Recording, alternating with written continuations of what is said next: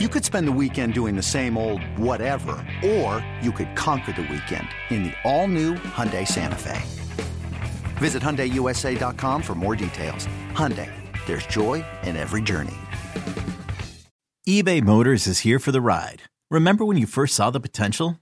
And then through some elbow grease, fresh installs, and a whole lot of love, you transformed 100,000 miles and a body full of rust into a drive that's all your own. Look to your left. Look to your right. It's official. No one's got a ride like this. There's nothing else that sounds like, feels like, or looks like the set of wheels in your garage. With over 122 million parts, you can make sure your number one ride or die stays running smoothly. So there's no limit to how far you can take it. Brake kits, turbochargers, engines, exhaust kits, roof racks, LED headlights, bumpers, whatever your baby needs, eBay Motors has it. And with eBay Guaranteed Fit, it's guaranteed to fit your ride the first time, every time, or your money back. Plus, at these prices, well, you're burning rubber, not cash. Keep your ride or die alive at ebaymotors.com. Eligible items only. Exclusions apply. This episode is brought to you by Progressive Insurance. Whether you love true crime or comedy, celebrity interviews or news, you call the shots on what's in your podcast queue. And guess what? Now you can call them on your auto insurance too with the Name Your Price tool from Progressive. It works just the way it sounds. You tell Progressive how much you want to pay for car insurance, and they'll show you coverage options that fit your budget. Get your quote today at Progressive.com to join the over 28 million drivers who trust Progressive. Progressive Casualty Insurance Company and Affiliates. Price and coverage match limited by state law. To the cheeseheads who want it fresh, and the ones who think Lambeau is a cathedral, this is Pax What She Said. Now, here's Perry Goldstein and Maggie Loney. To go into Santa Clara, and we can probably dive into this a little bit now, but really, I mean, the 49ers defense, as we went through ad nauseum, I think in our preview show, is easily the best defense that this team has gone up against. And you saw it over and over and over again in this game. Like, Fred Warner was all over the place. Dre Greenlaw ended up, ending the game with his second interception of the game.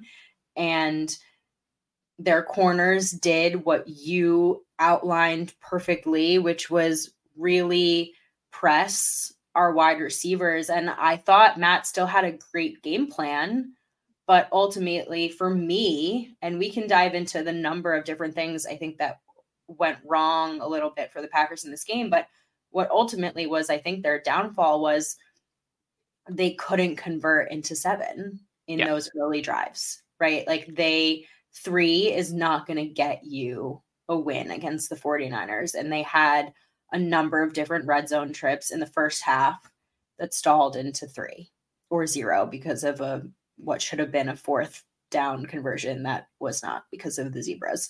So, in what has been kind of a juggernaut offense that has been able to put up points against teams the last few weeks, and granted, against defenses that the Cowboys are a good defense. I mean, what they did against the Cowboys is unmatched, but you look at Bears, Vikings, the 49ers, they held up their end of the bargain. Like, they came as advertised and they did what they did. And ultimately, I think it was the red zone failures, if you will, in my personal opinion, that led to this loss. Because if you turn any one of those 3 trips into 7, you're looking at a very different game right off the bat. You're potentially playing with a lead, which leads to your defense playing differently, et cetera, et cetera, et cetera. And you can talk about butterfly effect all you want, but I think it's fair to say. Yeah, no, absolutely. And, I think there's more illustrations in this one too of the importance of like Aaron Jones.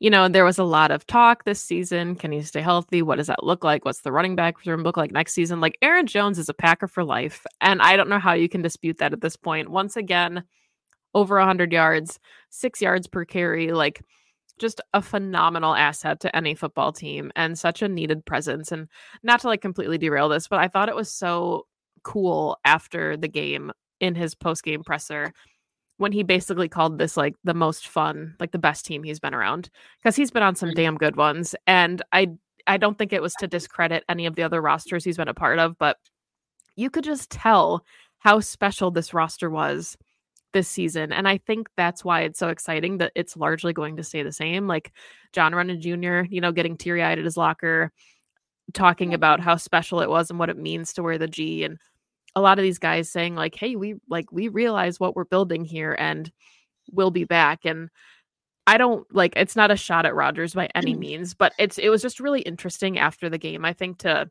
hear Jordan Love just immediately say like, we are so hungry, because it felt like the last couple seasons it would end and it would be like, well, what's next? And you never knew. It was like, well, we don't know what the roster is going to look like. And there's always turnover.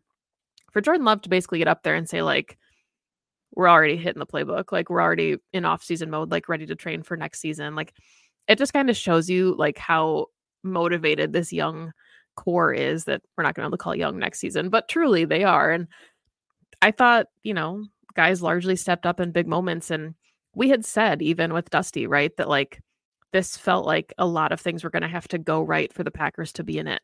And things didn't go right. Like a lot of things went against them and they were still resilient enough to hang on until the very end. And I think that is kind of the makeup that we've been seeing, or maybe even that we've been missing from this team, that really showed itself in the playoffs.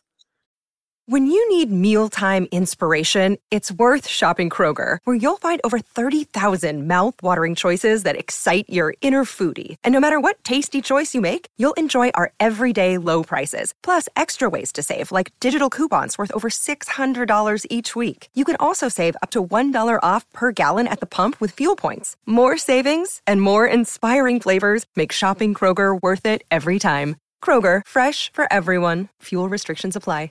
Yeah, I mean, I didn't even think that the run game looked as easy as it had been the last few weeks, and yet Aaron Jones still managed to get over 100 yards, which says so much about him. And granted, I think a large chunk of that was that big run he had towards 53, the end of the game. yeah. I mean, he grinded those yards out for this team, which is something that he can do, right? He can get the easy yards, he can see the field, and he can grind out those yards. And I think they rotated him a bit more with Emmanuel Wilson, which I thought was interesting.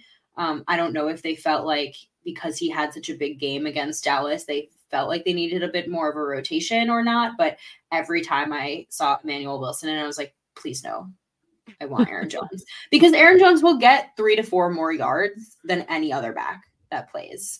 It was funny when he ripped off that 53-yarder, I was like, that might be game. And then Anders missed the field goal, but we will get there.